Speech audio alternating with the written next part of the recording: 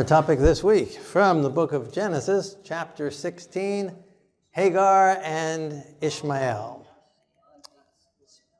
Sarai, Abram's wife, had borne him no children. She had an Egyptian maidservant whose name was Hagar. So where did Sarah pick Hagar up? Egypt. In Egypt. How did she get a servant from Egypt? Abraham went to Egypt. That's right. That's right. You remember a few weeks ago, there was a famine in the land, and the Bible doesn't mention God directing, specifically commanding or advising Abraham to go to Egypt. It doesn't specifically mention Abraham praying about it ahead of time. Abraham feared and went to Egypt. And maybe that was okay. Maybe that was God-led. I don't know. But again, we have no direct quotes in God encouraging it or approving of it. And we see it didn't work out so great. And there were other people in Canaan who didn't flee to Egypt during the famine, and they survived. So if they were able to survive without God, how much Abraham could have survived in Canaan with God, even through the famine, if that was God's will. But no, Abraham went down into Egypt. Sarai gets taken by Pharaoh, and by God's divine intervention keeps Pharaoh from having relations with Sarai, protects her, spares her, and Abraham gets her back. That was a close call. And out of that situation, that very well could be how they got Hagar. Abraham gets kicked out of Egypt with a bunch of possessions. One of the possessions might have been Hagar. Maybe the Pharaoh didn't want her either. I don't know, whatever. But that's where Hagar comes on the scene. So already in verse 1, if Abraham hadn't gone to Egypt, there'd be no Hagar in this story. Right? Verse 2, Sarai said to Abram, "See now, the Lord has restrained me from bearing children. Please go in to my maid, perhaps I shall obtain children by her." Now, Sarah is not mentioned saying much in the Bible. As a matter of fact, this is the first words we hear out of Sarah's mouth. They've been in Canaan 10 years, so we've had this Abraham story now for 10 years of Abraham's life already, and we haven't heard a word out of her, not a peep out of her. And this is the first words we get out of her. The Lord has restrained me from bearing children. She's blaming God that she doesn't have children. And we can understand after 10 years, I'm sure they were very disappointed. They had this promise and expectation. That's just 10 years in Canaan with the promise. How long have they been married? We don't know. How long has she been dreaming and desiring? She's in her, 80s or something about here. Or late 70s, and so, how long has she been dreaming? Maybe from a little childhood to be a mother someday, and here at this age, she still doesn't have a child. So we can understand, and then especially God promised it and he hasn't come through, we can understand the blame on God. But for the first words out of her mouth that are mentioned in the Bible, to have this doubt and this lack of faith, again, understandable lack of faith, but nonetheless, God has restrained me from bearing children. And then this idea to go and commit adultery in order to solve God's problem or solve God's lack is not a great testimony in her behalf. And again, she doesn't say much. Actually, I think there's only about 4 lines in the whole Bible that are direct quotes from Sarah. And at least half of them aren't good. So and this is one of them. And so go into my maid, and perhaps I shall attain children by her. We never, mark this down, we never have to break one of God's commandments in order to fulfill one of God's promises. God promised a child. We don't have to break a commandment to fulfill God's promise. God will do it. God will bring it to pass. He may use us, but never in disobedience to do it. There's often temptations. We experience the same temptations today. God's promised to provide for all our needs according to his riches and glory. And sometimes it seems like our needs are not being met.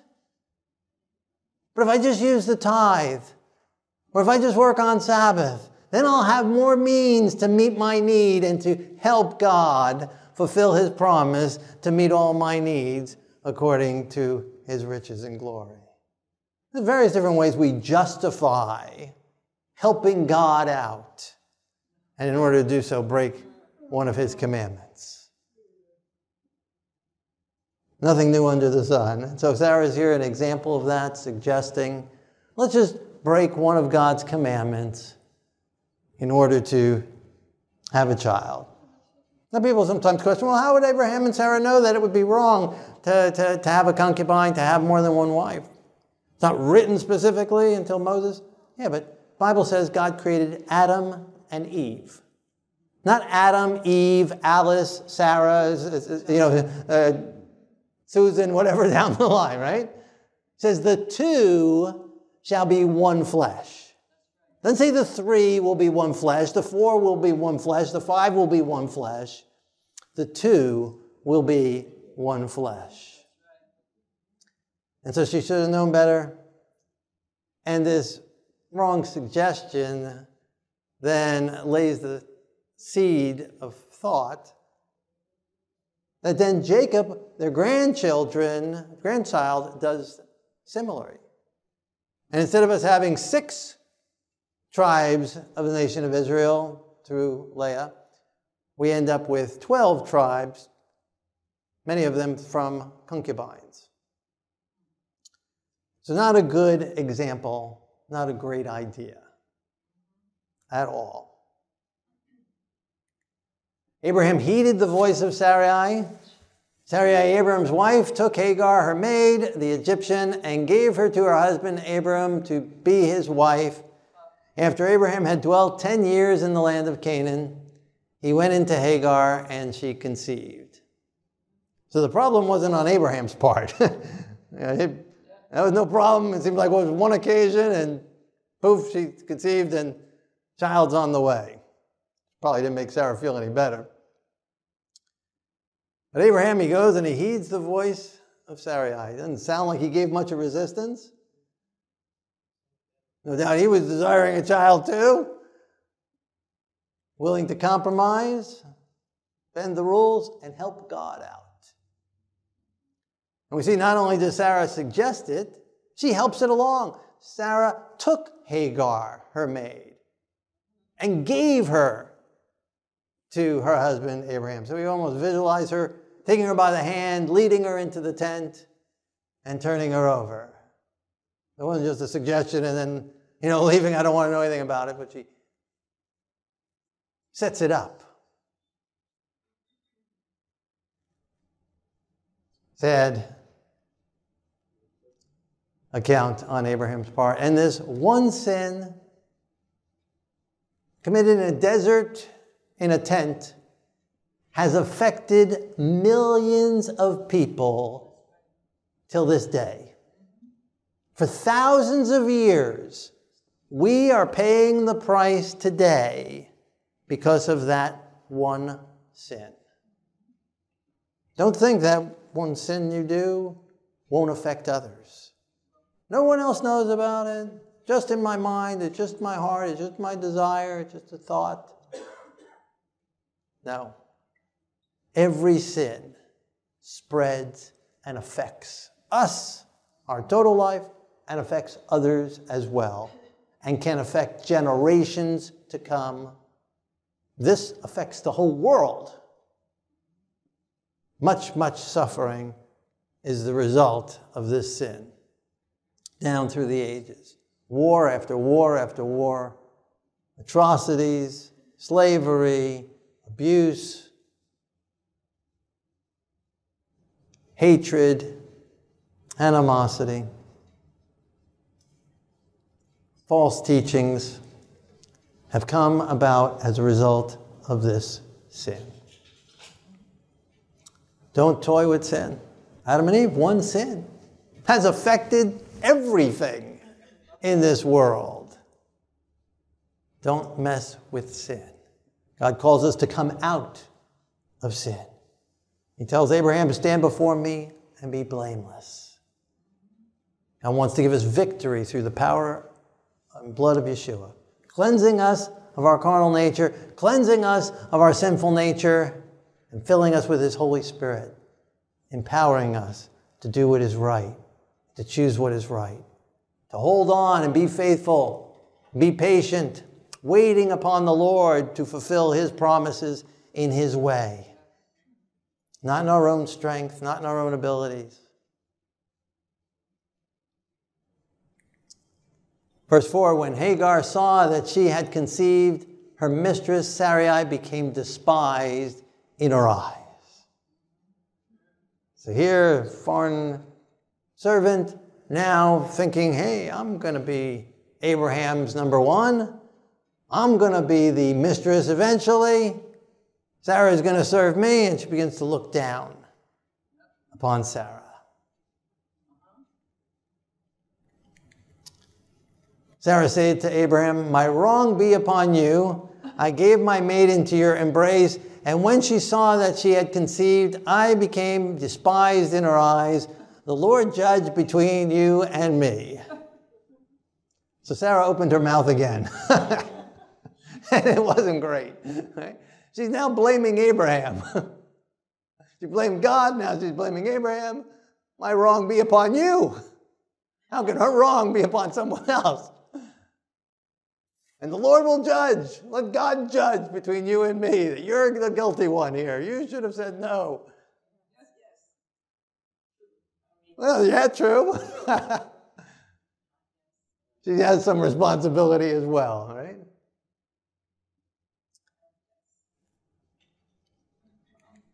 Verse 6, Abram said to Sarai, indeed your maid is in your hand. Do to her as you please. And when Sarah dealt harshly with her, she fled from her presence. It's kind of just, as I picture Abraham here, he doesn't want to get involved. You know? He just kind of sets back, you do whatever you want. I don't want to hear about it anymore. I've been in this too much. I've already participated too much in this. He doesn't say, volunteer. Well, let me just go talk to Hagar, and I'll tell her you're still the mistress, and you're number one. Don't worry about it. I'll work this out, and I'll put her in her place. No, I don't want to. Just leave me alone. You go deal with it. He's your maidservant. Just kind of hands off on this thing. Goes and defeats the kings that took over Sodom and Gomorrah, but he doesn't want to deal with this situation. I'll go fight bloody battles, but I don't want to get between two women in their fight, right? So you handle it, right? That's number one reason not to have two wives, right? So we don't. That's another reason, right? Maybe number two reason. Number one was it's not biblical. Number two, it doesn't work out great, right? It's enough of a headache with one, right? Who wants two, right? So not. Current, present wife accepted, right?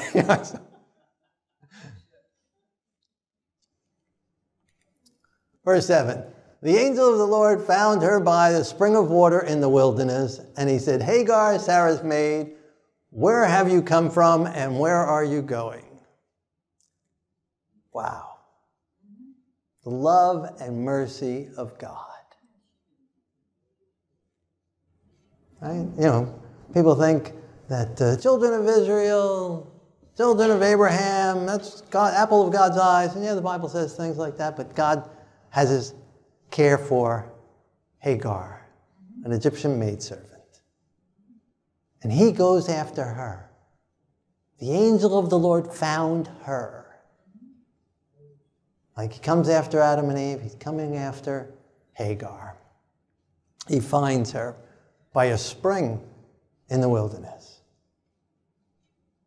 And the angel of the Lord, sometimes in the Bible, the angel of the Lord is a reference to the Messiah, the messenger of the Lord.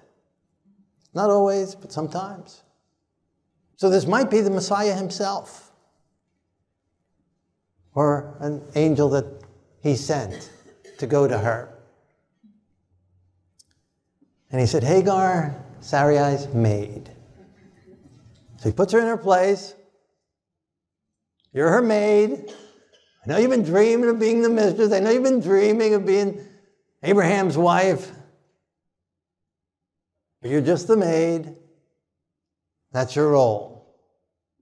So he doesn't let her off with, poor victim status here. Calls her what she is, sets it straight. And then he asks her, where have you come from and where are you going? Yeah, I think that's a very loving thing. He could just, come down on her while you're running away. He knew, right? He didn't do that. Kind of like with Adam and Eve. Comes walking in the garden. Adam, where are you? Eve, where are you? He knew where they were. Come out from that bush. I want to talk to you. He didn't do that. He doesn't do that with her either. He invites her to tell the story. He invites her to tell her side of it. He invites her to, he wants to hear her out. That's the love of God. The mercy of God to all humanity. Seeks her out. Sits down with her, talks with her.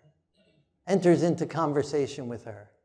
Not just a God who commands, but God who communes. God who tabernacles with us. God who wants to be one with us. God who wants to hear us. God who loves us. God who's concerned for us. For each of us. In all our situations. And if you're running away from some problem in your life, if you're avoiding it, some way, shape, or form, God's calling upon you. God's seeking you out. God wants to hear what's up. He wants to know. Bring it to Him. Why are you fleeing? Where are you going? What's your plan? Why aren't you addressing the situation? Why aren't you dealing with it? Why are you fleeing? Fleeing is rarely a good idea. Now, there are times where under, abuse, certainly don't stay under an abusive situation. That's the other extreme, right? People tend to stay under abusive situations and get beaten up and abused, and that's not a good idea. Under the guise of, love or love of God or whatever excuse. But that's not a good idea. But fleeing under every offense. We don't have any mention for 10 years. Seems like Sarah was good to her for 10 years. They seem to have gotten along. Why would Sarah suggest her to go in if Sarah didn't like her? Right? If Sarah was mean to her, if Hagar was a horrible servant, and she wouldn't have suggested her, she would have picked someone else. Abraham had hundreds of servants. So they seem to have gotten along. So under this rift, she flees. And when we run, that person follows us. Yep. You run somewhere else. You don't like that neighbor, you move. And that neighbor moves right next door to you again. You move again, and they move, and then right next to you again. They might have changed their name. They might have a different face, but it's the same person. You switch that job, go to another job, switch that job. Switch that relationship for another relationship. It just follows us because the problem is us. The problem's not out there most often. The problem's in here most often. And we need to learn to deal with it and face it. Cope with it. Accept it. Work within it. Work it out as much as possible within us. Be at peace with all people. Don't be running. Satan will love to get us running. That's what he loves to do. From one congregation to another, from one city to another, from one relationship to another. Loves to get people running and running and running. He can keep us from running, then we can't be used by God the way we can when we're solid and firm on the rock and have an influence and be a blessing. And nor can we hear, nor can people minister to us, nor can people get to know us and help us and encourage us and strengthen us and minister to us. Satan's always got us running around, fleeing here and there. Know God's truth, know God's will, know where God wants you to be, and then grow where you're planted. And be content in that. With the trials, with the struggles. And be at peace. Think of the prophets, right? They were persecuted, Jeremiah and others. We don't see them fleeing. They held fast. Even in the midst of troubles.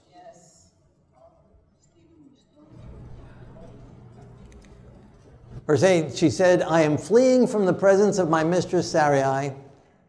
And the angel of the Lord said to her, return to your mistress and submit yourself under her hand. Again, he does not allow her the victimhood status. Oh, poor Hagar. Oh, I feel so sorry for you. Oh, let me comfort you. Oh, poor Hagar. Sarah is so mean. Oh, I'm so sorry that she treated you that way. Your feelings have been hurt. No, he says, go back and submit yourself to her. Return and submit. She's acknowledging my mistress Sarai. After the angel suggested that, the angel of the Lord suggested that, she then follows suit and acknowledges that was good that he put it in perspective that way. I'm fleeing from my mistress Sarai. And so he counsels her to return. Work it out, make the best of it. Submit yourself under her hand. That's your role, that's your goal, that's your purpose in life. In heaven, you'll be equal. As far as God's concerned, they're equal. As far as salvation, they're equal. As far as the price paid for them, equal. But as far as positions and roles in life, at that point in time, Sarah was the mistress and Hagar was the maidservant. In some positions in your life, you're the boss. In other positions in your life, you're not. Right? If you're a parent, you should be the boss. You got children under 18 years old, you should be the boss. And you go to work, you may have a boss, right? So there's times where you're the boss and there's times where you're not the boss. Yes. Right? Sometimes it's the other way around. Maybe a boss at work. In other situations, you're not. We need to learn to play the role that we have, what position we're in at that point in our life, wherever we are. In the homeowners association, you might be the president. But at work, you might be something, whatever. So whatever the role, play the role, do the role that you're called to at that point. Might be on some committee or some subcommittee, and you might be the chair or whatever. Assign some project. Might be a 2-week project. You've been assigned to lead it out. Or maybe not. Whatever it is, right? You might be the head of everything in the world, but on that subcommittee, you're one of the helpers. Then learn to be a helper. Right? There are some people who are just so born leaders, they want to lead everything all the time. And sometimes they need to learn to be the follower, sometimes too. And so God's telling her here, this is your role here now. Go and submit and do what's right. God doesn't promise to go sit and intervene and let's work it out and let's hear both sides and let's talk it through. And he says, go submit. And there's a time for that as well. Time to just go apologize, to work things out. Verse 10, the angel of the Lord said to her, I will multiply your descendants exceedingly, so that they shall not be counted for multitude. The angel of the Lord said to her, behold, you are with child, and you shall bear a son. You shall call his name Ismael, because the Lord has heard your affliction. And he shall be a wild man. His hand shall be against every man, and every man's hand against him. And he shall dwell in the presence of all his brethren. Amazingly fulfilled to the T. Thousands of years before today and still being played out today, just as God said. I'll multiply your descendants exceedingly, conditional upon her going back and submitting to Sarai, which she does. And God gives a promise, gave a command, and then a promise with that command. Command, go back, submit to Sarai, and the promise, I will multiply your descendants exceedingly. Why do you want her to go back to submit to Sarai? So that she can continue to be under the training and the education and the learning under Abraham and Sarai in the walk of the Lord. So that that child could be raised with an opportunity to know the Lord God, creator of heaven and earth. Again, the love and mercy of God. And yet, the prophecy will be a wild man, and his hand will be against every man, and every man's hand against him. Now, it's not talking just about Ishmael, but the descendants, the multitude of descendants exceedingly that will come forth from that child. And again, sadly, that is the case. Historically, that has been the case. And it's affected the world. Now, of course, anyone within that bloodline who chooses to be set free from that prophecy, to be set free from that curse of being a wild man and having his hand against everyone, and chooses to submit to the Lord God Almighty and confesses his nature, confesses his inherited tendencies, confesses his natural inclinations, forsakes what he's been trained to know and do, and habits that have been taught and part of the culture, and breaks away from it through the power and blood of Yeshua and surrenders to him and confesses his sins and his nature, God will forgive him and cleanse him or her and set him free. And he'll no longer be, well, physically still down the lineage, a child of Ishmael, but no longer spiritually a child of Ishmael. No longer under the curse of a wild man, but will then become a part of the promise of Abraham's seed and an heir according to that promise. And God's love and mercy poured out. Again, God could have stopped this at any time. Pharaoh could have chosen someone else, or Abraham could have picked up some other servant in Egypt, or not gone to Egypt. One of the other hundreds of servants of Abraham could have been Sarai's maidservant. God could have closed up her womb. God could have kept Abraham from impregnating her, just as he did to Pharaoh. Or some other way, shape, or form, God could have stopped this. But he didn't. So that Hagar would have an opportunity to know of the God of Abraham, Isaac, and Jacob. So that Ishmael would have an opportunity to know of the God of Abraham, Isaac, and Jacob, the Creator God. So that these descendants, these wild men that would cause problems in the world, that would have their hand against every man, so that even maybe one of them would be saved. And I've heard testimonies and stories of many who come to the Lord. And so for them, God has allowed this. He's allowed the rest of the world to suffer. He's allowed many, many people to die in horrendous wars and under slavery. And even children and women within their own culture to suffer under abuse. So that the opportunity, the mercy of the Lord, so that some might be saved. And maybe there are other reasons. I'm certainly going to ask God when we get to heaven, why did you allow this? But really, the question really isn't, why did you have mercy on Hagar? Why did you go and help her out? Why didn't you just let her flee? Why didn't you just put her on a magic carpet somewhere and send her off? That's not the question. The question is not, why did you allow it? The real question is, why? The question is not, why have you been so merciful to Hagar? The question is, why have you been so merciful to me? I don't deserve any of God's mercy. You don't deserve any of God's mercy. The only thing you and I deserve is death. All have sinned and fallen short of the glory of God. And the moment we have sinned, the only thing we deserve is death.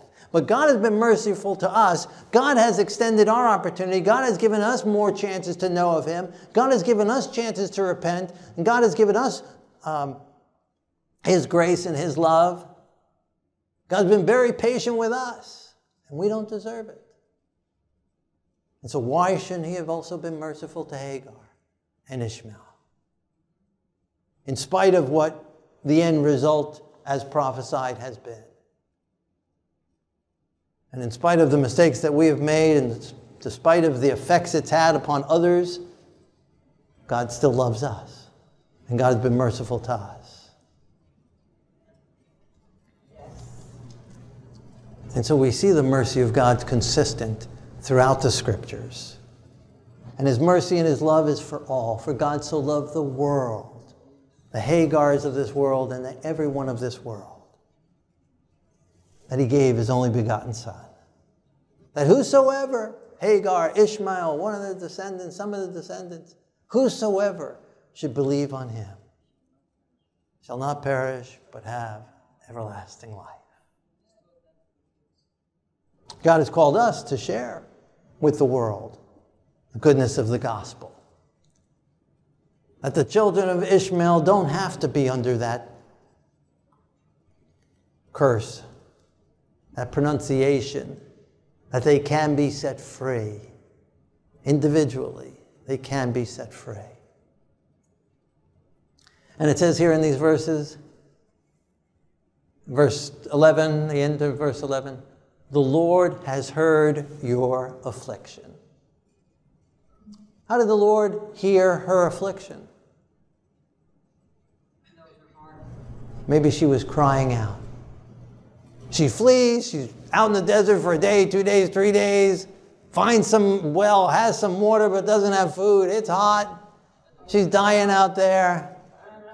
And she thinks of the God of Abraham.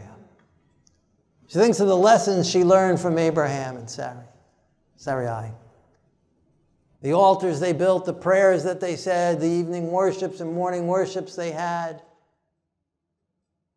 And she thinks on that, and she calls on the name of the God of Abraham. And the Lord heard her affliction. And the angel of the Lord comes and helps her out, gives her direction, gives her a promise, sets her on the right path. The mercy and the love of God. Verse 13, she called on the name of the Lord who spoke to her. You are the God who sees. For she said, I have also here seen him who sees me. Therefore the well was called Ber Lachai Roi. She calls on the name of the Lord. She calls the well of the living God, the God of life, the life-giving God who sees. He saw me here in my affliction. He spoke with me. He's helped me. He gives me life. He's the life giver. And that same God who saw Hagar, an Egyptian servant, in a wilderness, fleeing like Jacob fleeing, running from her problems, running from her master, sees you as well. Hears your affliction as well. Knows the problems that you've seen. Right? The song, no one knows the troubles I've seen. God knows the troubles you've seen. He knows. He hears. He listens. And He sees. He sees the situation. He knows the abuses you've experienced. He's heard the angry words that have been spoken against you. He's heard the denunciations you've received. He's heard the accusations that have been held against you. He's seen the abuse you've experienced. He knows your pain. He knows your trouble. He knows your loneliness. He knows your heartache. He knows your disappointments. He cares about you. He sees you. Not only does He see you, He sees right into us. He sees our heart. He sees our mind. He sees our past. He sees our future. Yes. He knows us. And He loves us. in spite of it. And he cares. And he has a solution. I know he cares. He cares for you and me. He cares about the sparrow and the flower of the field. How much more does he care about you?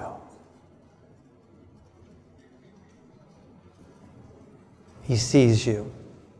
And so whatever you're going through, whatever you've been fleeing from, whatever problems you've experienced, whatever heartache, whatever disappointment, whatever abuse, surrender it to the Lord. Give it over to him. Don't wait for the next slide. Don't wait for the ending prayer.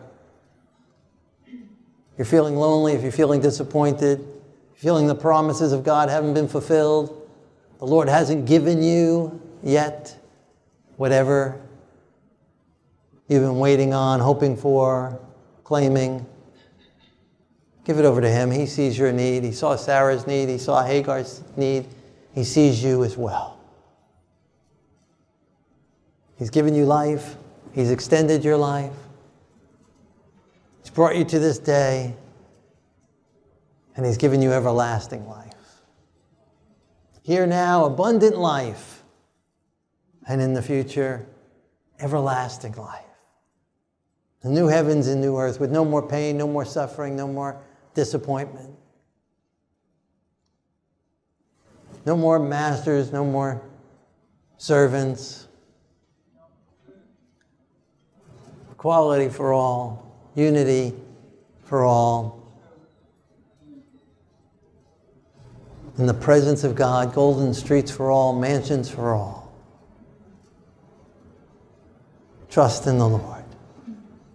Cry out to him. Call on the name of the Lord who sees you. Thank him for the well. Thank him for the spring of life. Heed his commandments. Submit to him. Claim his promises. Walk in his ways. You're not alone. We don't walk alone. He walks in the garden with us. He holds our hand. He carries us through. We're never alone. He sees, he hears, he seeks, and he finds. Surrender to him, submit to him. Give your life to him. And know that he cares for you. Hagar bore Abraham a son, and Abraham named his son. Well, I'm sorry, before we go there, right? So let's go back here where it says, so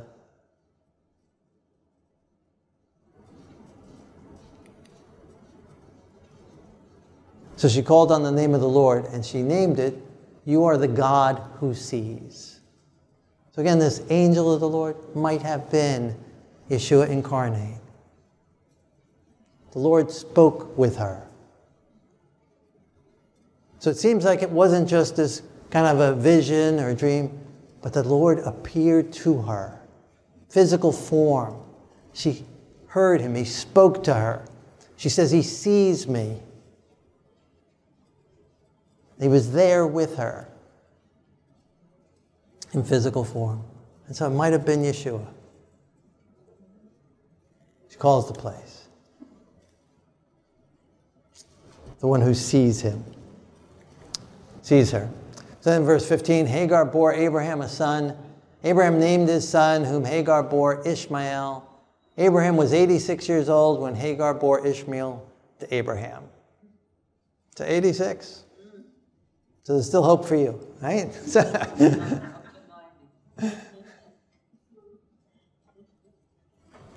Oh, the mercy of God. The love of God. And so as we pray, if you've made mistakes in your life that God is bringing to your mind, like Sarah, like Abraham, maybe you've encouraged others to do wrong. Maybe you've been the one that did the wrong. Maybe you heeded someone's encouragement. Both are guilty. God's bringing some time in your lap past. Maybe there's some sin that has had multiple effects on others and on yourself. You want to surrender that to the Lord. And in a moment when we pray, claim His forgiveness, claim His cleansing, claim the breaking of Satan's influence over that area of your life. Let Him set you free from that guilt. Allow Him to come and hinder the negative effects from continuing to move forward. Secondly, if you've been doubting God's promises, maybe you've been waiting 10 years, maybe you've been waiting a long time for the fulfillment of God's promise to you, then in a moment when we pray, ask God to give you more patience, more faith, the ability to wait upon Him.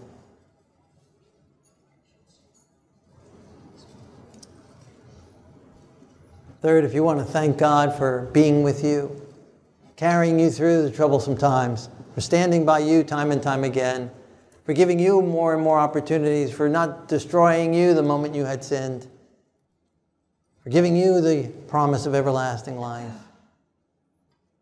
And when we pray, you can thank Him. If you're thankful that He was merciful to Hagar and to all the world, then in a moment we pray, you can thank Him for that. If you're sensing God's calling to reach the Hagars of this world, to reach those who don't know Him, to reach the lost, then in a moment when we pray, ask God to empower you, to fill you with His Holy Spirit. That there'll be a multitude in heaven as a result of God working through you. If any of those areas apply to you, and maybe some other area, if you're in a situation, you've been fleeing from something, surrender that to the Lord, submit to Him, and do all on your part by God's grace to make peace with all men and women. Or on the flip side, if you're still in a situation you shouldn't be in and you should be fleeing from, it's really abusive, then confess the codependency and by God's grace get out. Or if there's some other area God's moving upon your heart and mind about, let's pray and surrender to Him. If He sees you in your trouble, give your troubles to Him. Let Him work in your behalf. Find comfort in Him seeing you and being with you. Let us pray. Thank you, Lord, for having your eyes upon us. Thank you for being here with us. Thank you for never leaving us nor forsaking us. Thank you for knowing our hearts. Thank you for knowing our situations. Thank you for knowing our pain. Thank you for coming and experiencing our pain with us. Thank you for knowing what it's like to be rejected, to be spoken down against, to be abused, to be misused, to be slandered, to be accused. Thank you, Lord, for loving us, standing with us through this time in our life. Thank you for giving us your salvation. Thank you for dying for us. Take our carnal nature. Take our wildness. Take our battles with everyone. Take our hatred towards others. Take our animosity away. Take our prejudices. Take our jealousies. Take our haughtiness. We surrender to you. Give us the ability to lead when you've called us to lead, and to lead godly and kindly, and give us the ability to serve and to follow in the areas you've called us to follow. Give us the balance in both, to fulfill the role that you've called for us at each stage in our life.